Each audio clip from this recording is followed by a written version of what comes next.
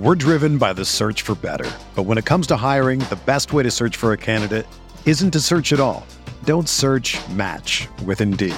Indeed is your matching and hiring platform with over 350 million global monthly visitors, according to Indeed data, and a matching engine that helps you find quality candidates fast. Ditch the busy work. Use Indeed for scheduling, screening, and messaging so you can connect with candidates faster. Leveraging over 140 million qualifications and preferences every day, Indeed's matching engine is constantly learning from your preferences, so the more you use Indeed, the better it gets. Join more than 3.5 million businesses worldwide that use Indeed to hire great talent fast. And listeners of this show will get a $75 sponsored job credit to get your jobs more visibility at Indeed.com/Blue Wire. Just go to Indeed.com/Blue Wire right now and support our show by saying that you heard about Indeed on this podcast. That's Indeed.com/Blue Wire. Terms and conditions apply. Need to hire? You need Indeed. Welcome to another episode of the Field of 68 after coffee. It's after coffee today because it's still in the morning. It's 11 a.m. here on Wednesday, May 17th. It is the morning after the NBA draft lottery. My name is Rob Doster. I have Jeff Goodman here with me, and we're going to talk all things lottery. There is more than just the NBA draft to get into. Jeremy Roach, he is coming back to Duke. Does this mean that the Blue Devils are now the lock number one team? The last time that I spoke with you on the show, Goodman, you told me that Kansas was the clear-cut number one, your favorite to win a national title, and you had already bet your entire life savings on their future over at Bet Rivers. We got to talk about St. John's. You said blindly that you were going to put them in your preseason top 25 the day that Rick Pitino got hired.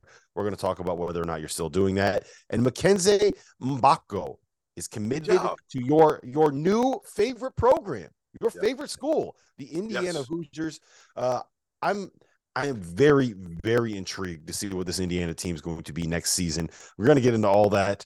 We'll have some updates on you know what else we're going to have? Have some updates on Ron Holland, and we have a surprise guest. I have no idea who this guest is going to be. They're showing up at 11:30 allegedly. I have no idea what's going to happen here. It could go completely off the rails. It's always fun. The greatest thing that Goodman ever pulled off. We will see. We will find out. You'll be guessing right along with me as it happens. But we got to start with the draft lottery. We got to start with Victor Wembanyama going to the San Antonio Spurs. Tim Duncan, David Robinson, Wemby, Tony Parker, Boris Diaw, Wemby. I have never been more convinced that the NBA is rigged than I am this morning after seeing the Spurs get the number one overall pick. I'm convinced it is. That's the one tradition that David Stern passed down to Adam. I'm blanking. Adam Silver. I almost said Adam Fisher. I don't even know if that's a real person. Anyway, go ahead. Talk to me about Wemby to the Spurs. Well, here's the biggest thing is where was the best place for Wemby to land? And a lot of people last night were like applauding it's San Antonio because of their culture, because of Pop, because of everything. And the more I thought about it, the more I thought, I'm not convinced of that anymore because Greg Popovich is 74 years old. He's not going to be coaching Wemby for that long. Let's be honest. It'll make it more attractive for the next coach for them to be able to hire the next guy because they'll have a guy like Victor Wembanyama. But that roster is atrocious right now.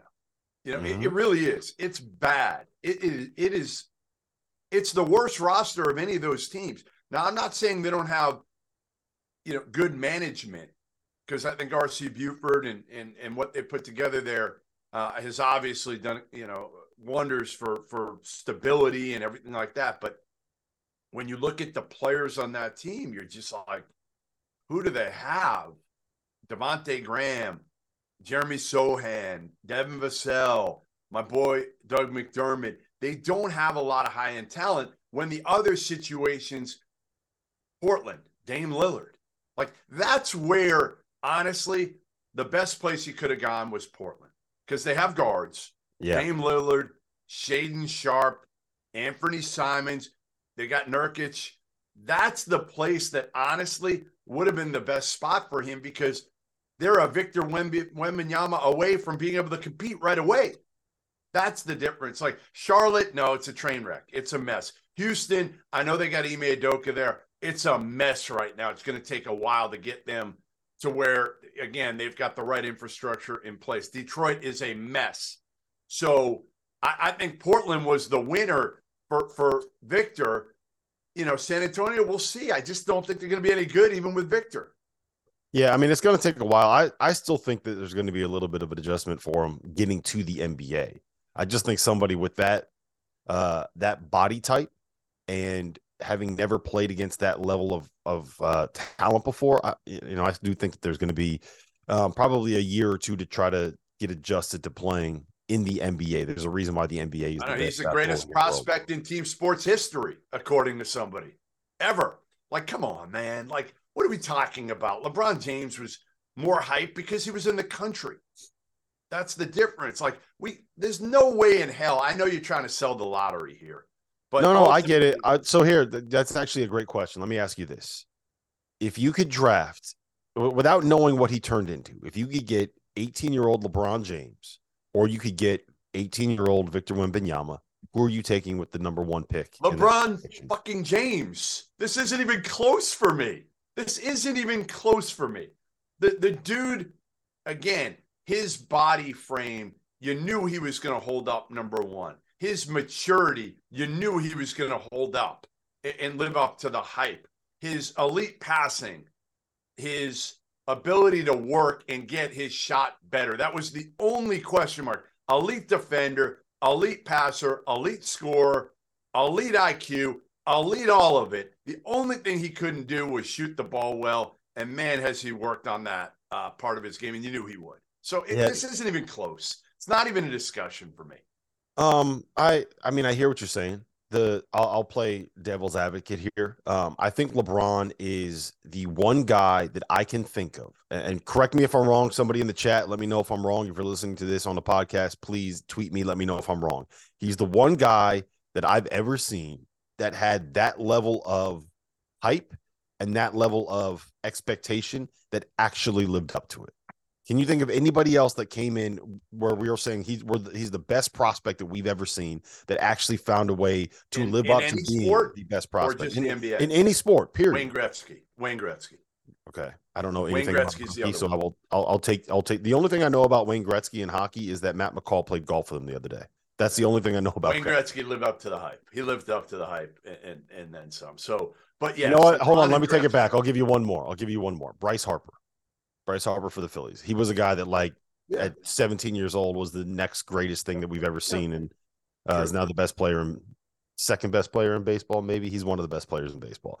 But I do think that when you look at what LeBron has turned into, it is impossible to talk about him as a prospect without the idea in your mind that yes, he lived up to these outrageous expectations that he had.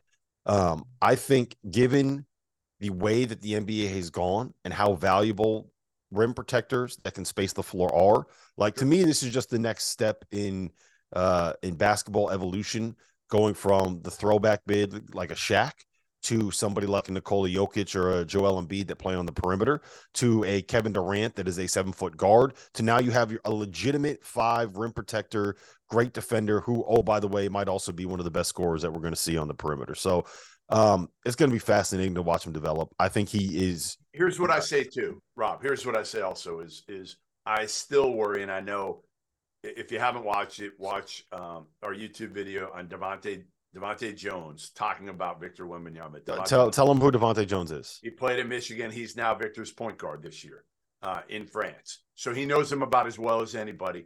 And it was really if you go and watch the interviews that he did last night with I believe it was the NBA social team, and I think Brian Windhorst was out there for ESPN. You could see Devontae Jones creeping in the background with a Bass Pro Shops hat on, which was that had me laughing. Anyway, Devontae went through everything about Victor and what a great teammate he is, all of it. And the one thing that I'd heard and to listen to Devontae talk about it was his regimen, his pregame regimen, and how he tries to get his body right so that it can withstand not only now, but a career in the NBA. Because obviously you look at these other guys, the Chet Holmgrens, even the Kevin Durant's, and they've been off injured. And Victor has a guy, he's been working with him for a while now. They have a pregame, they have an off, they have all sorts of stretching and other exercises, other things that they do in order to be able to get his body to withstand the rigors of the NBA. But I still worry about that body frame. I'm not going to lie. I don't care what he does. I still worry about it because I've seen too many guys that look like that. Well, there aren't that many guys that look like that, but guys that are long and thin like that, that can't absorb the pounding over and over and over and get hurt. So I don't know. I mean, again, I just think LeBron. I'm with you. I'm with you on that. I do think that he has, like, he's got a little bit of a wider frame, I think, than some of those guys, and I do think he might be able to handle a little bit more strength, a la a Jason Tatum.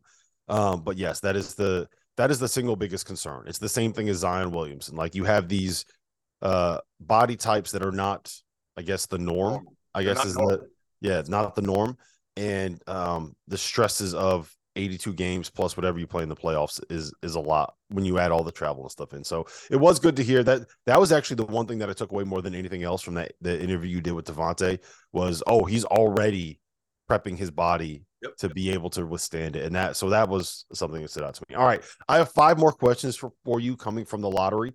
I have more. 5 more questions. So we're just going to kind of roll through these. I'm sorry. Okay. 4 more questions. Okay. I think that the most fascinating decision, and where we're going to kind of see like an inflection point in this draft, is going to be, and this is kind of an obvious pick, is going to be at number 2, right? Because the Charlotte Hornets are sitting in a position where they're going to have to make a decision between Scoot Henderson and Brandon Miller. Now, on paper, Brandon Miller fits what they have on that roster better. At the same time, I think I would still make the argument that Scoot Henderson is the higher upside prospect out of those two. But I don't know if you can play Scoot Henderson and LaMelo Ball in the same backcourt. So you can because LaMelo can shoot it. That's why you can. I'm not saying it's perfect because both kind of need the ball in their hands. But to me, playing with 2 point guards, there's never an issue with that as long as one of them can shoot it and LaMelo can shoot it. He can. He can. I think that Scoot is a guy that needs to have the ball to be effective. And LaMelo needs to have the ball to be effective. And so I guess the way that I would phrase the question is this. If you believe that LaMelo Ball is the guy that can lead your franchise to being a title contender, do you take the guy that fits alongside of him, knowing that there's a chance that he could end up being like a Jason Tatum while also I don't care about fit. I don't give a shit about fit. I'm looking at it, to me, if I'm the general manager of Charlotte, I'm saying, who is the guy I think has a chance to be a top 5 player in the NBA down the road? Who is that guy? That's who I'm taking. I could give a shit about fit. Okay, so who is it? Who would you take there? You think it's Scoot? I haven't seen Scoot enough. All I'll say is he can't shoot. Brandon Miller shoots the shit out of it. And Brandon Miller, to me, has the length. Now, Scoot's a freak athlete in a Derrick Rose, when he was healthy type player. He's got that gear. He's got that size. He's got that athleticism. He can pass the hell out of the ball. Brandon Miller's kind of the opposite, right? He's super skilled. He's long. He's smooth. He's athletic enough.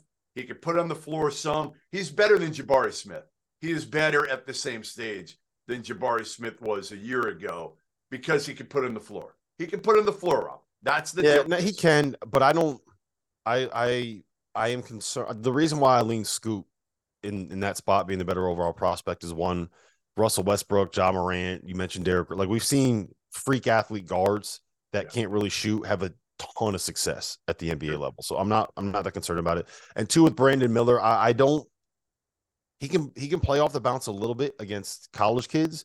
I'm not convinced that he has like the Jason Tatum perimeter game, and that's going to be something that he'll be able to get. Tatum stood in the corner. First of all, Tatum didn't shoot it well at Duke at all. He shot like 35% or something like that at Duke. Okay, number one. When he came into the NBA, they stuck him in the right corner for the first half of his rookie year.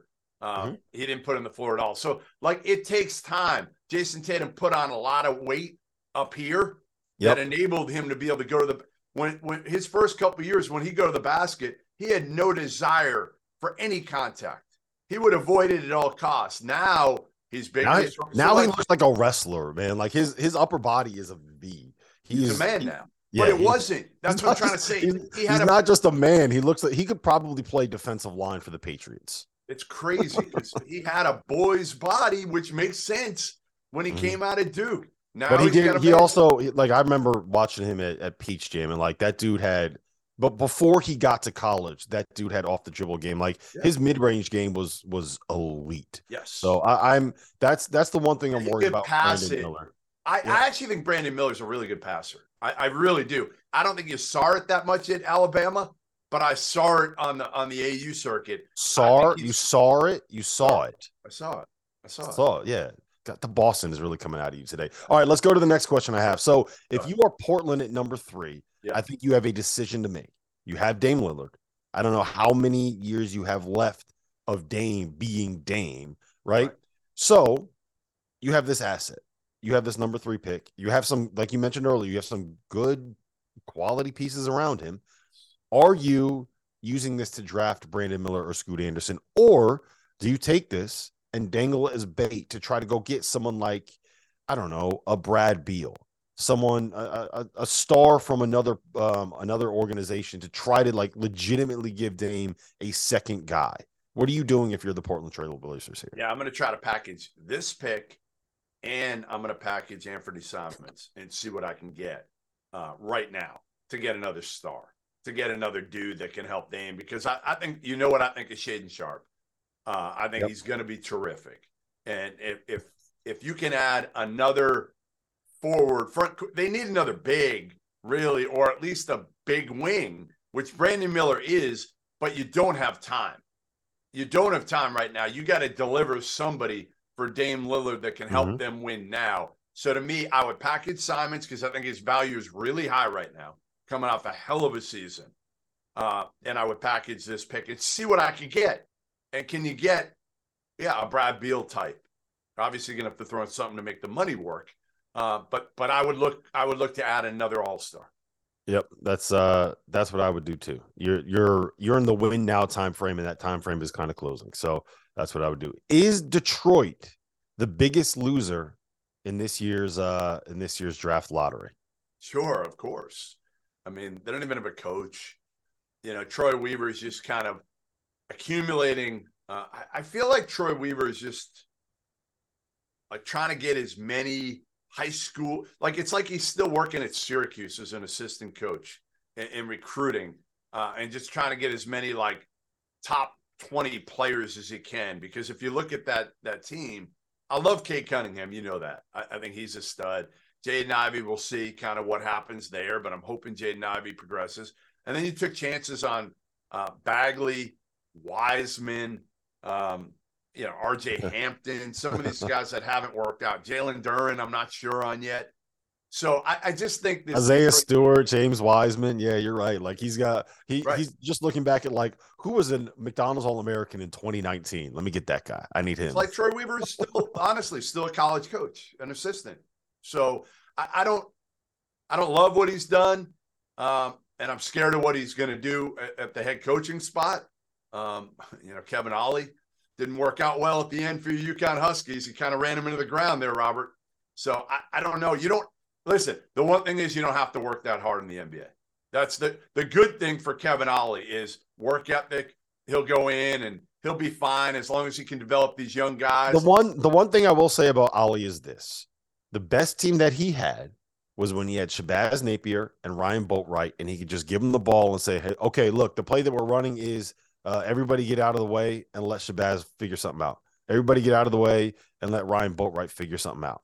Yep. And in theory, you got a couple guys that you might be able to do that with in Cade Cunningham and Jaden Ivey. So, like, I don't think it's necessarily the worst situation, but, like, I also saw how little I don't want to kill Kevin Ollie on here. I'm just terrified. I like Kevin Ollie. He's a UConn legend in my mind. So yes, there's it's not all negative. I don't like how the pieces make sense. Yeah, there are.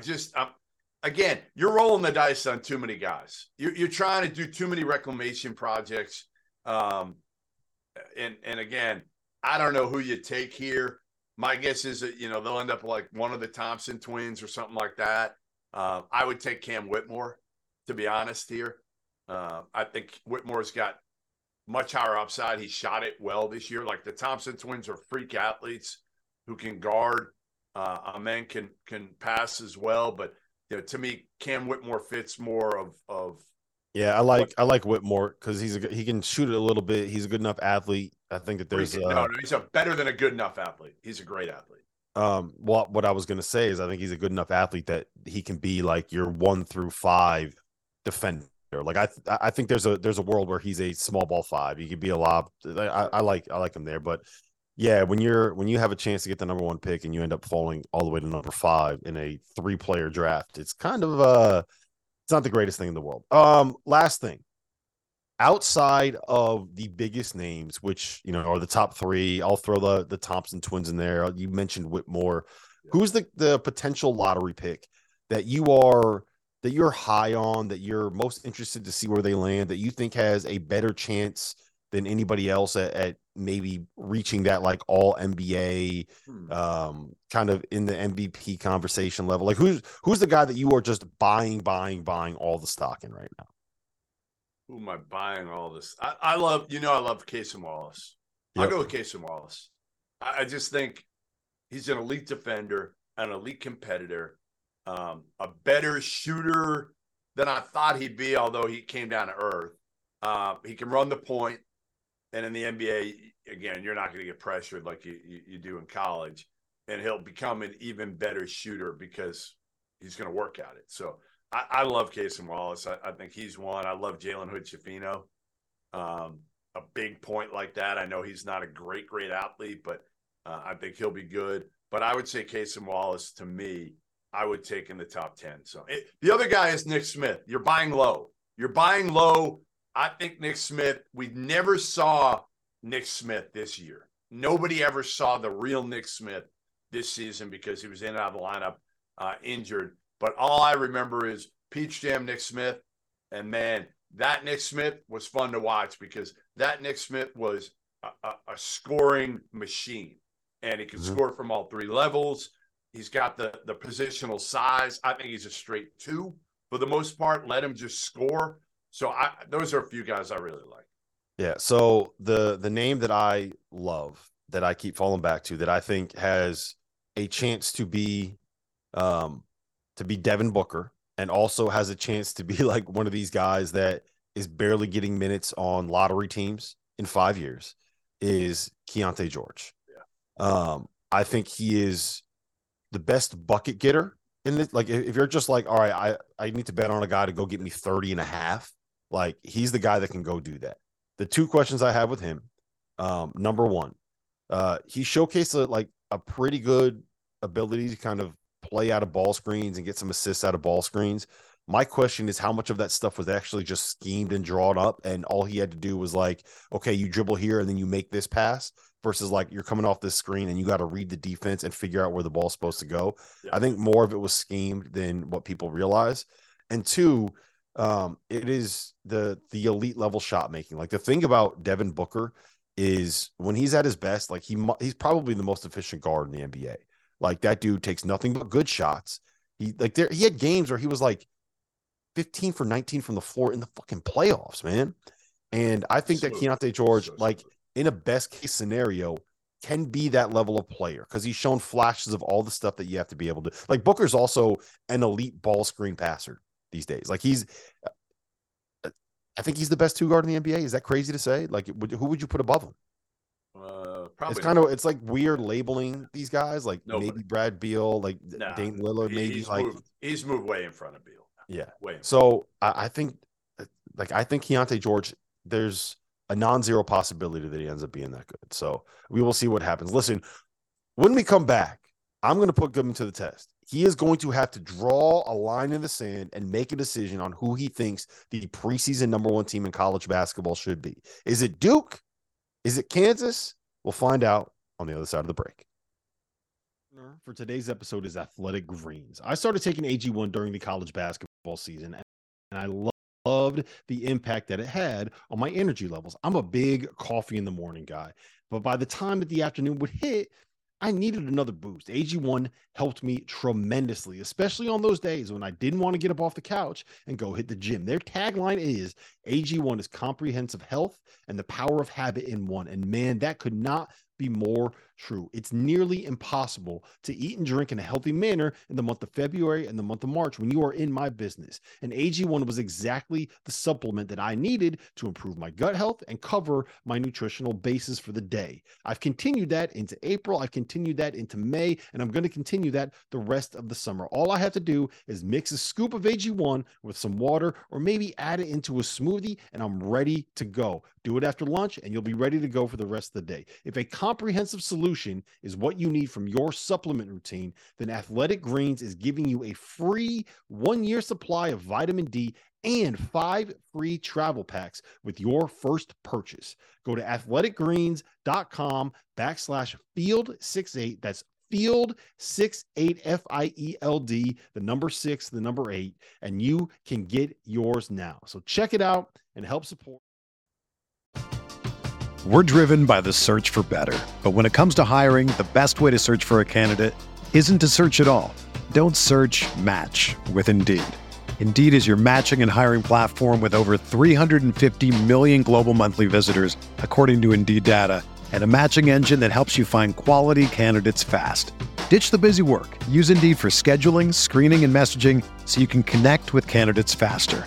Leveraging over 140 million qualifications and preferences every day, Indeed's matching engine is constantly learning from your preferences, so the more you use Indeed, the better it gets. Join more than 3.5 million businesses worldwide that use Indeed to hire great talent fast. And listeners of this show will get a $75 sponsored job credit to get your jobs more visibility at Indeed.com/Blue Wire. Just go to Indeed.com/Blue Wire right now and support our show by saying that you heard about Indeed on this podcast. That's Indeed.com/Blue Wire. Terms and conditions apply. Need to hire? You need Indeed. Welcome back to the Field of 68. Rob Dawser here. Jeff Goodman is here with me, and we got to talk about who the preseason number 1 team in college basketball is going to be. We're going to be joined in about 5 minutes by a surprise guest. I have no idea who this person is. It's going to be just as much of a surprise. I don't think they have any idea who you are either, as it's going to be for me. So that would not be a surprise. Not a lot of people know who I am. Anyway, Duke. They got Jeremy Roach back on, was it Monday? I think it was Monday. He announced that he's coming back, which means Tyrese Proctor is back. Jeremy Roach is back. Mark Mitchell is back.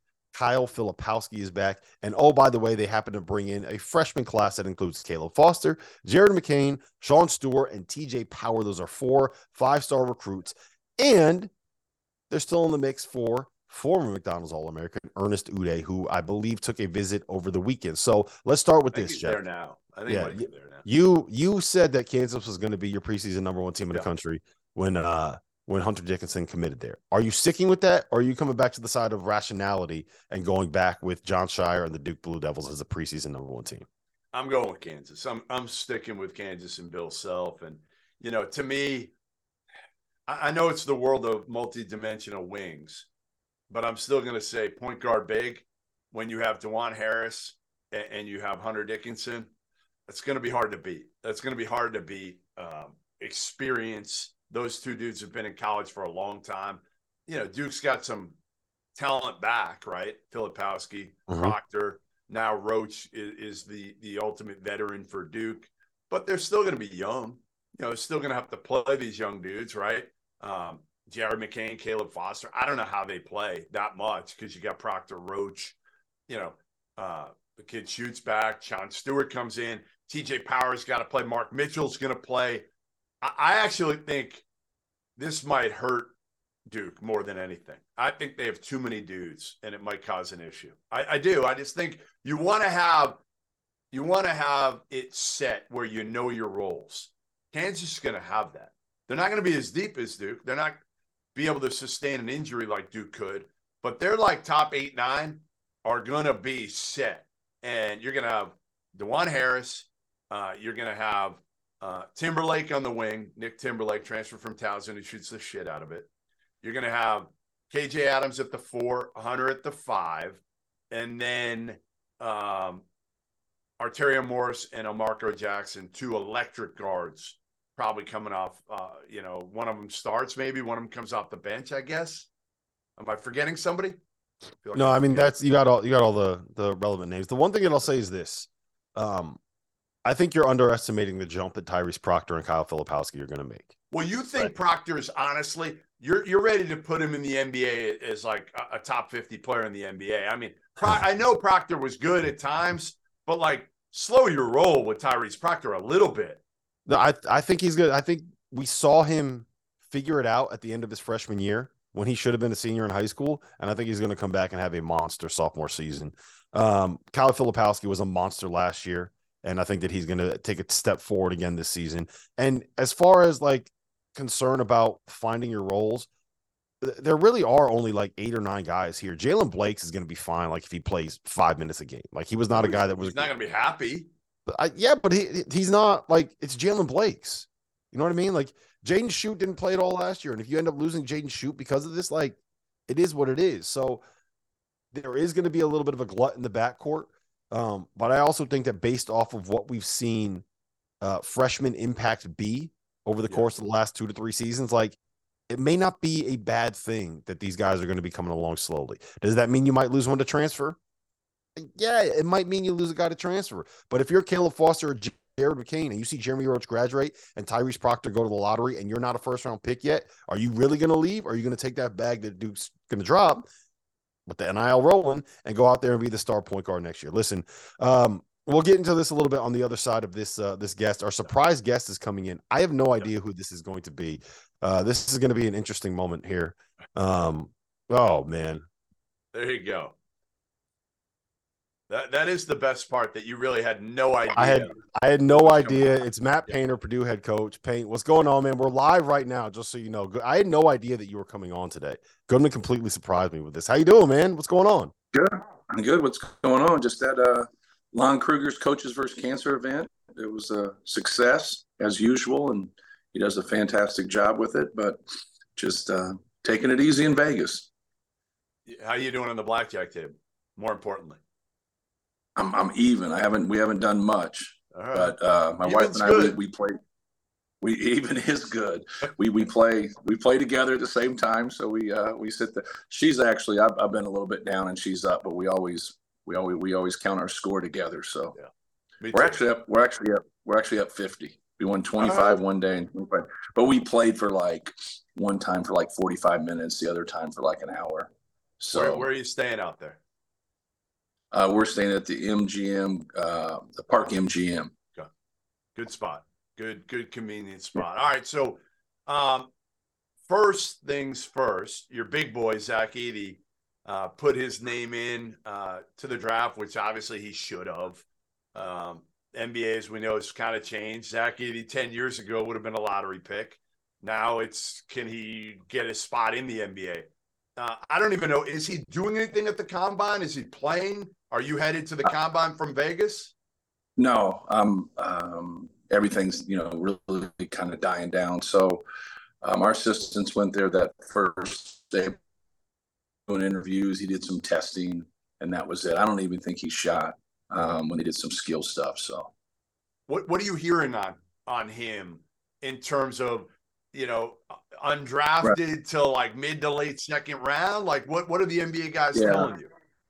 I would, and they're not going to tell you. I think that's the main thing. Yeah. They'll talk about their interest, and a lot of things get lost because there's so much movement during draft day. People that have second round picks, can't take somebody because they have a full boat, or they move something in a trade and things like that, or people are doing their homework and they don't have one right now to possibly get a second round pick. He more or less is just trying to find somebody that's that interested in him in terms of being a player. And, and I think that's a tough process at this point because it's kind of unfinished data. They're still doing their work and everything is relative, right? Everything's in comparison. If they don't take him, they take somebody else. So a lot of times people will like you at a certain spot, but they're also handicapping it for where they think everybody else is going to be taken. And then if people are sitting there for them that they thought no way would be there, now it changes things. But he's just trying to get a feel, and his agent, Mark Bartelstein, just trying to get a feel for people that are sincere, that look at him to be able to play, in the NBA, not something where it's like, okay, we'll just see after a couple years in the G League. That's not what he's looking for. He's looking for an opportunity to be able to compete and play in the NBA and get into a rotation. I think the value that people underestimate when it comes to NIL is giving a guy like Zach, there's other players, a guy like Andre Jackson, players like this that don't want to go to the G League, a chance to be able to capitalize a little bit on their ability, right? And it makes it so it's not necessarily a financial decision, right? It's, okay, what is best for me as a basketball player? Coming back to Purdue, developing my game there, going to the G League, developing. It becomes a purely basketball decision as opposed to, hey, look, you know what? I got to be able to go make this money while I can. Yeah, no question. I really like the name, image, and likeness in these scenarios where they're going back to the school, that they just played for, especially someone like him who's had ultimate success. Now he can handicap it, look at it, gauge it, and say, okay, here's where I would be financially going back to Purdue. Here's where I'll probably be financially. See, that's one of the tough things for guys in these positions. You don't know. On May 31st, you've gotten all your feedback, and you think but you don't 100% know. Well, you do know where you're going to be financially coming back to Purdue through name, image, and likeness. And so, comparatively speaking, I think that really helps. The thing that's kind of gotten lost in our business is the guys that are leaving and now going other places, and it's just a bidding war, right? In the spring, like that's where things have gotten screwy, to where guys are now just kind of, lobbying in between 3-4 different schools and just trying to run their money up as high as they can, versus the guys that you mentioned in Zach that are going to go back to their school that have been really productive and really just being rewarded, for how productive he's been. So I really like that. I just don't know how it's got to where it is without anybody talking some level of a cap. Like, think about professional sports if they didn't have a cap and what that would look like. That would be crazy, across the board. You get big markets, small markets. Think about a big market versus small market without a cap, and so the people that are now getting these guys in the spring that are moving, they just have more money than everybody else. So that's not what name, image, and likeness got put in there, because that is what the acronym stands for. You're getting money off your name, image, and likeness. And that's just kind of a bidding war right now in the spring, and the people with the most money are getting guys. But I do think in this situation, this is what it's about. And this is good for college basketball, right? When you get to keep guys such as Zach Edey, if this is what happens. So if Edey comes back, which it looks like he probably will unless something crazy happens, he comes back. Your backcourt is a year older, and they took a lot of heat last year. Braden Smith took a lot of heat, but there was a lot on him, probably more on him than you wanted to be on Braden Smith. And right. Boyer he was hurt and he wore down a little bit. You bring on one guy, Lance Jones, transferred from Southern Illinois. That's it. That's all you've done in the portal. I think a lot of us thought you bring in another guy who could ease some of the load from Braden Smith having to be more of the primary ball handler. Tell me kind of what's going to be different with those guys next year. Is it just Braden getting a year older? Yeah. Well, we've taken 2 guys out of the portal in 3 years. I think us and Stanford have the fewest amount of guys that are taken. I just want to do what's right for the guys that are in our program, and I want to do what's right for the guys coming into our program. And so I'm not just going to go on top of people, even though I understand your point, and you are correct. And Braden had a lot of responsibility last year, but he also had a lot of growth. He had a very good year. I think him and Fletch, I think they're going to be fantastic and have great careers. Lance Jones is really going to help us. We also have a Cam Heide, who brings us a lot of athleticism, that redshirted. And then we have Miles Colvin, who is coming in, who is very athletic and very talented, and he's coming in. So we needed more quickness. We needed more athleticism. With those 3 additions, I think sometimes when guys sit out, they get forgotten, but they're not forgotten to us. And I think they'll do a really good job for our program, but we needed that. And we also we need not to turn the basketball over in key games. Anytime we get into key games, especially in the NCAA tournament where we shoot a high volume of threes, we shoot a low percentage, then we have a high level of turnovers. I don't care who you're playing and what setup. That's a recipe for disaster. We have to do a better job, especially when you have one of the most efficient offensive teams in the country, to play that poorly in those situations when it comes to taking care of the basketball. It's such an important part of the game, because when you're a good rebounding team like we are, even if you're getting some tough shots or bad shots up there, you're still giving yourself a chance to, get the basketball and score.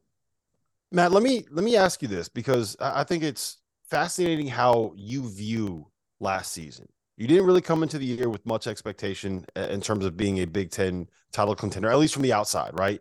You guys go out, you win the Big Ten regular season title, you win the Big Ten tournament, you turn Zach Edey into the National Player of the Year. I don't think there's any way to look at your season as anything other than an overwhelming success.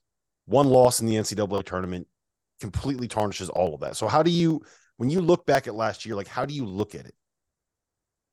Well, for us, like, you gotta be accountable as a coach, and it's when you raise your expectations, you've made it harder, but that's what you want, right? You want to raise your expectations. It's who we've gotten beat by in the NCAA tournament in the Sweet 16 in St. Peter's, getting beat by Farley Dickinson, getting beat by North Texas the year before, and we just have to be better, and I have to be better. But we turn the basketball over. So when you're sitting there looking at that, do you have the ability to take care of the basketball? And throughout the year, we've been able to do that. We just haven't done that at that time. So we have to be better, in those areas. But no, it's just building a team, and it's looking at your team. It's like right now we're waiting for Zach, and if he comes back, great. If he doesn't, great. But now you try to orchestrate what you have and playing to your strengths. We have guys that have played more of a role, that if he doesn't come back is going to get more of an opportunity. Like a guy like Trey Kaufman-Wren is going to get more of an opportunity no matter what. Really good player. I didn't do a great job last year getting him ready to defend like a 4, and he needed to, and the other guys were a little bit better, but we needed his scoring down the stretch. And, it's hard when you look at things and you're 22-1, like something's wrong, right? Yeah. But we slowly lost our confidence collectively as a team for whatever reason, and then we just needed more punch, and we needed more scoring, and I didn't utilize him correctly, and I got to do a better job there with having a weapon like that. But I think he's really going to have more of a role for us next year. But just organically kind of looking at your pieces and your growth, and then waiting. Like, a lot of times people want you to come to your answer.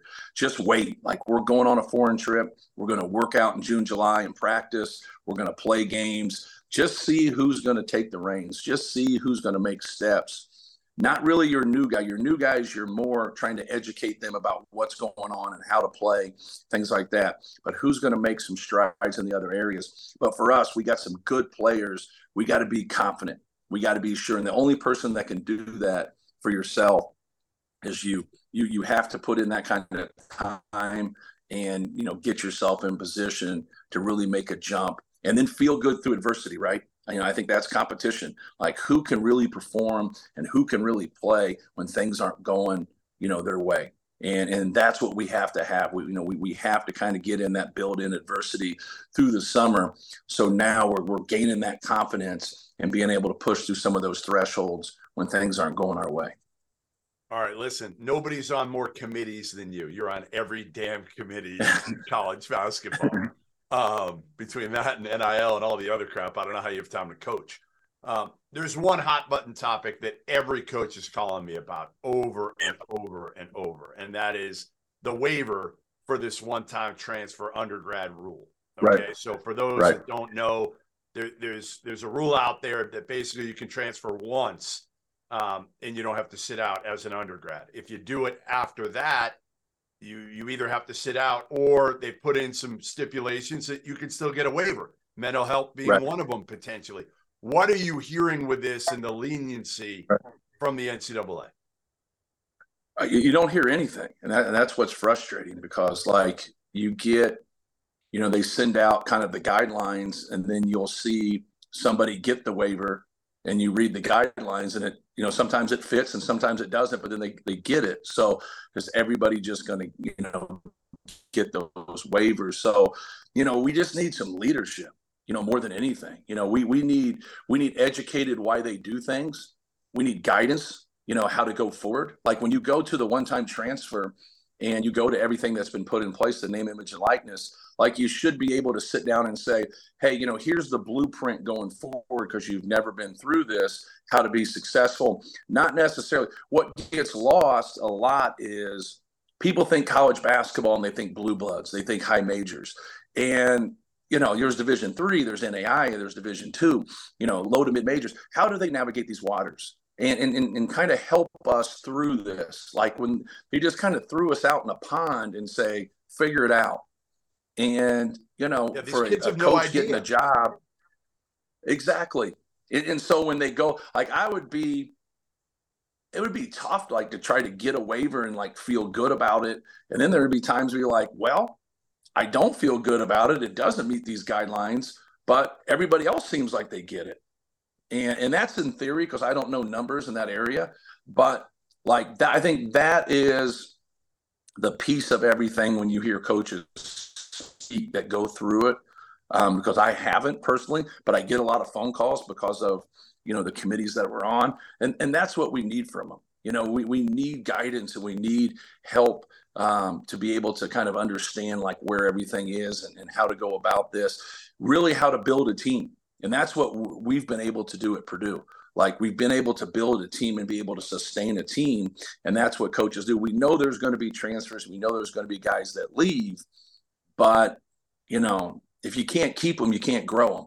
And if they're always going to be moving, at the end of the day, do we kind of get it figured out and we keep going on? Yeah. But if anybody's going to get hurt over that, it's going to be them at the end of the day, because 99% of them are not pros. And we get lost in that. We write a lot of articles about the best players. We have the mock drafts. We have the combine. We have all these things. Well, these guys are really good players. Like they have a chance to be a pro. But the rules are for everybody the last time I checked. And so like now, where do these go? Like the opportunity to get a scholarship and go and play somewhere and get a college degree and then have that connection to that institution has that's been proven that's a great recipe for someone not to have a great career, but to have a great life. And that's what we're trying to get here is that, a big chunk of our guys aren't professional basketball players. But now if they're constantly moving and now that's all they end up doing is moving, like what have we really done for them? And there's nothing wrong with transferring. We've all seen a lot of positive transfers to help guys. Whether that's personally, whether that's academically, or whether that's basketball oriented. So we're not saying this, we're just saying the constant transferring, there's not a lot of stability for there. And I think at the end of the day, when you're going to see numbers 5 years, you're going to see that it's going to hurt some of those student athletes that just kept transferring. All right. Last question I got for you, Paint. Is there any update on the fund to build the Robbie Hummel statue? I think that's gone. I think that's gone. I don't see a lot of people jumping on that wagon right now. Listen, Hummel, if you want to find Hummel, guaranteed he is at a golf course somewhere today. I don't know where, but nobody plays more golf in the offseason and then complains how hard they have to work for 4 months of the year than Robbie Hummel. It's amazing how soft he has gotten since he left the Purdue program. We would love to have him back in the Purdue program. So like for us, obviously getting guys like that, I call them multipliers that make other people better. I know you guys like to needle him a lot for golf and searching for this unbelievable statue that somehow can't be found. But no, he's obviously done great. Thanks, Pate. We appreciate you jumping on with us. Go win a few bucks. Get it up to $100 at least. Yeah, I think I'm done. I think I'm finished there. So, all right, guys, thank you. There it is. Purdue head coach Matt Painter joining us from Vegas. Good surprise guest because, again, the great thing with Painter is he's got such great insight into the issues into college basketball. I've said it over and over. And he's not afraid. He's not worried about speaking his mind and No. saying what he actually feels. We had a conversation about this. I think it was about a year ago when Roy Williams retired and Coach K retired, and Jim Boeheim looked like he was kind of winding down. And it was like, who are the coaches that are going to end up being the voices that people go to, that are able to get out there and say what they want to say without worrying about blowback, without worrying about the ramifications? Who's big enough to be able to get out there and say the things that need to be said? And it might end up being Matt Painter, Tom Izzo, guys at Bill Self, guys at that ilk. And Paint's younger than Izzo. Paint's on all these committees. He's trying to, again, like you said, while so many other coaches are hitting the portal and they have to, his biggest thing is trying to retain guys. And again, a lot of coaches, with the way it ended last year, a lot of coaches would have felt the pressure to maybe run some guys out, to create some spots, to bring in more transfers, right? More athletic dudes that are older. Instead, he just kind of stays the course, and you got to give him a lot of credit for it, especially with all the heat he's taken. And he comes right out. We didn't even ask him, right? He says, listen, we got to be better. I got to be better. We shouldn't be losing FDU, St. Peter's, and North Texas. Yep. He didn't hide from it, and you got to respect that. All right. Let's get back to the rundown that I had written down before. That was a good surprise guest, by the way. I will accept Matt Painter level surprise guests. Next time you try to bring on Stanford Steve to surprise us, no more. Cutting Steve off. All right. All right. You said you would blindly put St. John's in the preseason top 25 the day that they hired Rick Pitino. Yep. They've now finished building this roster, and I believe it's what he did. He went out and he added 11 guys, I want to say. 11. He kept 11 guys. Kept 2 guys. So, are you putting St. John's in your preseason top 25 with the roster that Rick Pitino currently has? Hell yes. I'm putting him back in. I took him out for a little bit, and then when they got Jordan Dingle, that was kind of what they needed. A proven high-level scorer. He averaged 23 a game at Penn. He's older as well.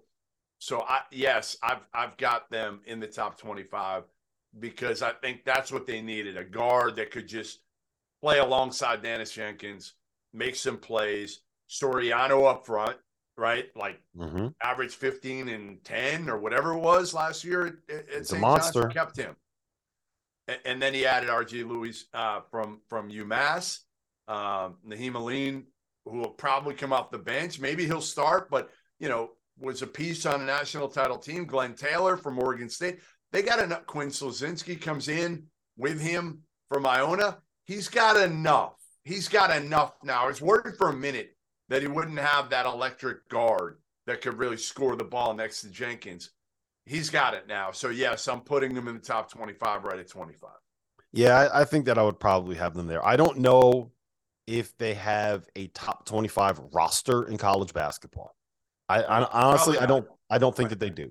But I think that they have enough good pieces that Rick will be able to figure it out. And I'm telling you, I think that Naheem Aline is going to start for them. I think they'll probably slot him in at the 3, and I think that he's going to be a very, very good player for St. John's. When UConn made when they kind of flipped the switch last year in early February, late January. It's when Naheem Aline kind of embraced this idea that, look, I got to be a guy off the bench that can go get you a bucket. He doesn't do anything great. He does everything well. He is a very good defender. He is a very good open shooter. He's one of these guys. He's going to be playing pickup games until he's 40 just because he's so strong, can get to a spot and can get his shot off, despite the fact that he's not super athletic. I think he'll be a double-digit scorer for St. John's next year. I think there's a chance that he could flirt with all Big East. Is that crazy? Is that a hot take? No, because again, he was kind of buried early last year at UConn. And what I loved about him was even when he wasn't playing the role that he probably envisioned, he was still a really good team guy. And I think that's going to be important. The leadership is going to be important because you got a lot of guys that, are coming from the mid-major ranks or haven't won a lot, right? Glenn Taylor certainly didn't win a lot. Obviously Soriano didn't win a ton. So, I was worried when they missed on what's his name? Walter Clayton. When they missed on Clayton, I was worried because I felt like, all right, they're going to get Clayton. he's the dude for me. But they picked up Dingle, who was kind of the next best thing. So listen, Rick Pitino he might be better. I love Clayton. I'm like they're both very #1 good, fan but like of Clayton. Dingle is a bucket. Like he is bucket getter. Yep. All right. The other guy that they missed on, who actually ended up at I'm calling him your Indiana Hoosiers from now on, is Mackenzie Mbako. Yep. He committed to Indiana on, I guess it was Friday night. Top 10 prospect, a guy that you said at one point could be the #1 player in the class. Didn't have a great senior season, senior spring. Didn't play great at the McDonald's All-American games. Been going through some stuff. Was committed to Duke when Filipowski and Mitchell both said they were coming back. He was the guy that was like, yeah, you know what? This isn't going to necessarily work out for me. Reopened his recruitment. Louisville, St. John's, Kansas, and Indiana. He ended up picking the Hoosiers over the Jayhawks at the end of the day. So right now, Indiana's lineup looks something like this, most likely. Xavier Johnson, Trey Galloway, Mbako, Malik Renew, Khalil Ware, probably. Yes. Those three guys. I guess let's start with this. Can Mbako play the 3? Is he a wing, or is he a big, like a I think he's a 4. I think he's a 4. I've said that since I first saw him play. I've seen him now for a couple summers. And again, like you said, I thought a summer ago, I would have taken him ahead of DJ Wagner. And there was no #1 guy at that point, right? Isaiah Collier turned into maybe a #1 guy. Kid Williams going to Colorado, #1. But there's not a #1 guy in this class. But Mbako was a guy I really liked because I thought, he was a 4 who could really make shots, was skilled, played the right way. And then he fell off this past year. And I saw him in the McDonald's game, and he wasn't good. He was not good. I think he played well at the Jordan Brand. But, yeah, my biggest question mark with Indiana is, again, is Mike Woodson coaching and putting together teams like he's coaching in the 90s? That's my biggest worry. Now, again, I'm not saying Renew and Ware are like plotting bigs. They're not. But can they step out and make shots from 3? I'm not convinced of that. I think the spacing might be ugly on the court if you try to play those 3 together. Defensively, they should be fine. And Xavier Johnson and Galloway have to make shots. And maybe they will. But, again, Xavier Johnson coming back from an injury. Galloway's only done it for a short period of time, and I like them both. But my big thing these days is all about, like, not just accumulating talent. Because, again, the same problem exists for me at Kentucky in a way. Do the pieces fit together? The pieces fit together at UConn last year. They fit together. I don't know if they fit together in Indiana or Kentucky completely. I think that you can squint and they do fit together fairly well. It's not. Let's put it this way. I'm worried about the way that stuff is going to fit at Kentucky. I'm not quite as concerned about the way that stuff is going to fit at Indiana. It's not an ideal situation to basically have like 3 guys that are all in that kind of 4, somewhere in the on the spectrum of 4 to 5, right, in your starting lineup. But I also think that there's a world where like one of those guys can come off the bench.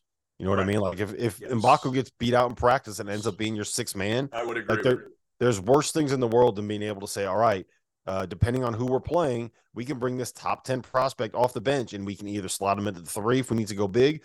If Malik Renew gets in foul trouble, put him at the 4, and all of a sudden we can kind of play 5 out. Or you can bring him in and move Renew to the 5, and you got a mismatched 4-man in there. So I do think he gives you a little bit of lineup flexibility. Maybe like Caleb Banks, like he's one that I kind of liked in spurts last year. Mm-hmm. Can Caleb Banks kind of take a jump? Because they lost a couple of those wings that, Tamar Bates was supposed to, Geronimo, they were both kind of showed flashes, and obviously Miller Kopp's gone.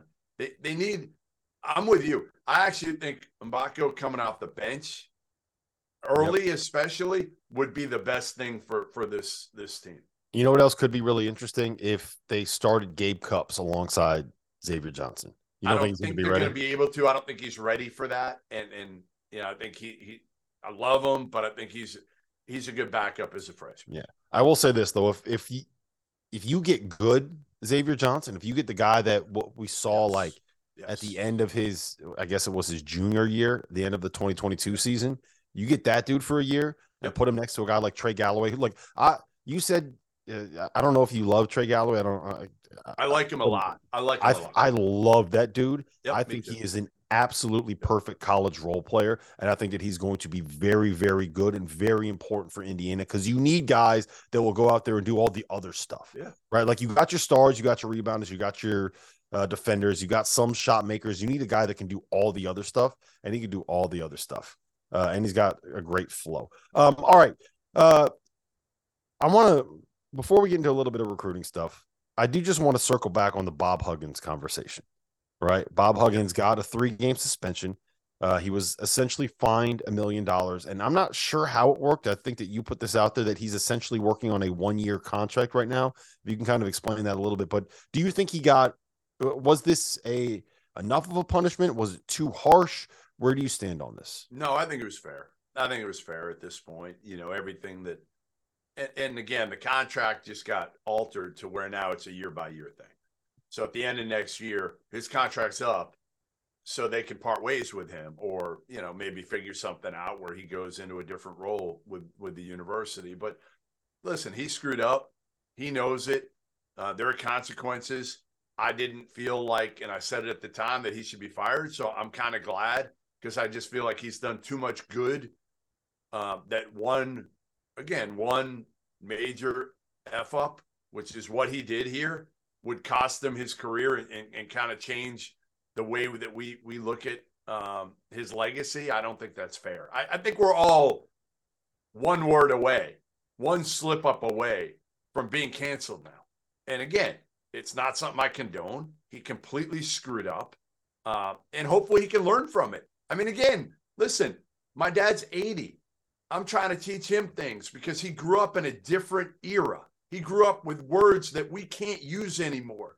So I'm constantly trying to tell him, Dad, you can't say that anymore. You can't. And I think something similar is true for Bob Huggins. Now, again, should he have known better? Of course with this word. But again, I just, to cancel somebody off one mistake, and people tried to do it with Greg McDermott a few years ago. I just don't think that's fair when you talk about the totality of what you've done, how you've treated people over the course of your life. And that's something I will go back to for both McDermott and Huggins. When you talk to people around them, kids who played for them, coaches who coached with them, coaches who coached against them, how much they've helped and impacted people. That to me provides a hell of a lot more value than one screw up. So this is the thing that I will respond to that with.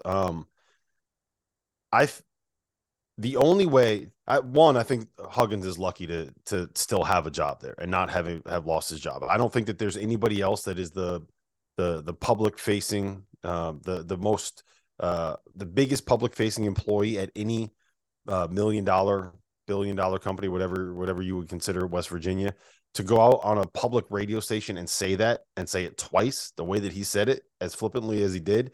I don't know how many other people would survive that in any industry. So I think Huggins is lucky. In terms of what you're saying, like coming from a different era, the only way that is an acceptable response to me is if he shows some type of contrition and comes out publicly and acknowledges that he's made a mistake, right? This whole, let's put out a statement, this is so flowery and beautiful and well said by Bob Huggins' PR team. We just saw that same shit with Ja Morant. And you know what happened a month later? Ja Morant's out there doing the same thing because it's his legal team putting stuff out and it's his PR team making these statements for him. Until we see Bob Huggins in front of a camera acknowledging what he said was wrong, why it's wrong, and what he's learned from it and how he's moving forward and how he's bettering himself, then it all kind of falls on flat ears. Yeah. I think we will see it. And he's got to get in front of a camera, and he's got to, what was written in that statement, he's got to be able to say that and make it look like and convince people if that you've he's been actually around Hugs. Listen, if you've been around him, and again, I think the perception of Hugs is not the reality of the guy. Again, obviously, he can be tough as a coach. Most people who talk about Hugs that know him well they'll say like one of the best people you're ever around, kind of a big teddy bear. Trust me, I've talked to people close to him on this thing. He feels terrible about it. He feels terrible. I think we will see him out there. I'm hoping we get a chance to talk to Hugs here sometime soon. Yeah, that's my biggest thing is like you could put out a statement, but a statement is just something that your PR team put together. He has to, and if he comes out here and says like, look, I realize I'm wrong and grows from it and sets an example for other people that have that same that still use that same vocabulary, then I think that's a good thing that can kind of help. I don't want to say help further that cause because that's the wrong way to phrase it, but like it can help other people learn from his mistake. And that's not a bad thing, but you actually have to show that you're improving yourself as a person. I'll say this, just because you say that word doesn't mean you're anti-gay. Yeah. There's a whole Louis C.K. skit about that, and we're not going to repeat that skit on here, but I understand what you're trying to say. Ernest Udeh, Ron Holland updates. Do you have anything on those recruitments? What are you hearing about them? We mentioned earlier Ernest Udeh at Duke. Udeh at Duke, and he'd be obviously. I mean, the rich would get richer because that's all they need. They don't need they need a rim protector in the Derek Lively type mold. That's what they need, right? And Udeh would give him that. He didn't play a ton last year, but he's long, he's big, he's played a year at Kansas. He's been coached. McDonald's All-American, that dude could play. So, to me, you have him for 12, 15 minutes. That would be a huge piece that they right now lack for the Blue Devils. And Ron Holland, I still think he ends. You know what the Udeh thing, if he goes to Duke, you know what that could be similar to? If they do it right, that could be similar to using Adama Sanogo and Donovan Clingan for 25 minutes and 15 minutes, what UConn did last year. I think that if you're looking at that blueprint, I don't know how much you would necessarily. I'll take Sanogo and Clingan a little bit over this group of fives. No, I agree, but I'm saying that's where you can kind of use for a blueprint in a way that can make it work. I also think that they could play together a little bit more effectively than Clingan and Sanogo did, because both those guys are pure fives. Filipowski's got some for him. Ron Holland, Arkansas, the G League still. Is this thing ever going to move? Arkansas. I don't know. Yeah, I that's again, unless something's changed recently, I still think he ends up at Arkansas. But who knows with these? I mean, again, with NIL, with Arkansas still trying to figure out, are they going to get Devo Davis and Jordan Walsh back? I think that's the holdup right now to some degree, is they don't know what their roster's looking like. If both those guys want to come back, then there's no room for Ron Holland, or you got to create room. And Ron Holland wouldn't want to go there anyway if Jordan Walsh comes back, I wouldn't think. Yeah, he's in this position where he left Texas because he wasn't sure if Dylan Mitchell was going to come back, and now he doesn't know if he's going to go to Arkansas because he's not sure if Jordan Walsh is going to come back. Like, how many of these 6'8" really athletic dudes that can't shoot are there? They're everywhere. It seems like it. It seems like there's more than we thought. Hey, by the way, did you see that Dylan Mitchell went out there and had a really impressive shooting performance at the Combine? Yeah. You know who else had a really impressive shooting performance at the Combine? Who? Andre Jackson. The two guys that were like, oh, man, there's no way that they can shoot, went out there. Jackson was chairs, man. Those chairs can really they struggle defending. When you put a chair in front of somebody, they don't move that much. So, again, guys who haven't shot it well sometimes shoot the hell out of it when they know that there's nobody that's going to impact their shot. Yeah, but the one thing I'll say is this. With both those guys, the shots that they will be taking in the NBA are the wide open ones. It's the one. So I don't know if you watched the Denver Nuggets, Nuggets Lakers game last night. Yes. The reason that the Lakers were able to make their comeback in the fourth quarter is because the Lakers put Anthony Davis on Aaron Gordon, stopped guarding him, and basically had two guys defending at the rim. Yeah. And the issue was you didn't want Aaron Gordon shooting wide open threes. And for Dylan Mitchell and Andre Jackson, the only thing that they have to do is be able to make those wide open threes so teams can just not you make it so they just can't not guard you. And if they're going to shoot 16 for 25 at the Combine, well, you know what? Maybe they could actually do it. Make a wide open three. You got to make 1 out of 3 of them in the NBA, and then you're Marcus Smart. Yep. That's the way it is. Listen, this has been the Field of 68 after coffee. I guess it's technically after lunch right now. So thanks to Dagan Hughes for producing this. Thanks to Matt Painter for jumping on and walking us through some of the issues. And no thanks to Jeff Goodman, who I always despise talking to and has the worst takes that we've ever seen. My name is Rob Doster. We'll see you guys again next week. Everyone is talking about magnesium. It's all you hear about. But why? What do we know about magnesium? Well, magnesium is the number one mineral that 75% of Americans are deficient in. If you are a woman over 35, magnesium will help you rediscover balance, energy, and vitality. Magnesium supports more than 300 enzymatic reactions in your body, including those involved in hormonal balance. From functional medicine doctors to mental well-being and female hormone experts, we all know that magnesium is the one mineral to improve all aspects of well-being and health. But which one? Magnesium Breakthrough from Bioptimizers, the trusted choice recommended by leading experts with 7 best-absorbed forms of magnesium to ensure your body receives the support it needs for overall well-being. Go to bioptimizers.com/balance today and use code BALANCE10 for 10% off. Support your journey to wellness at bioptimizers.com/balance. Magnesium Breakthrough from Bioptimizers, your foundation to optimal health and vitality.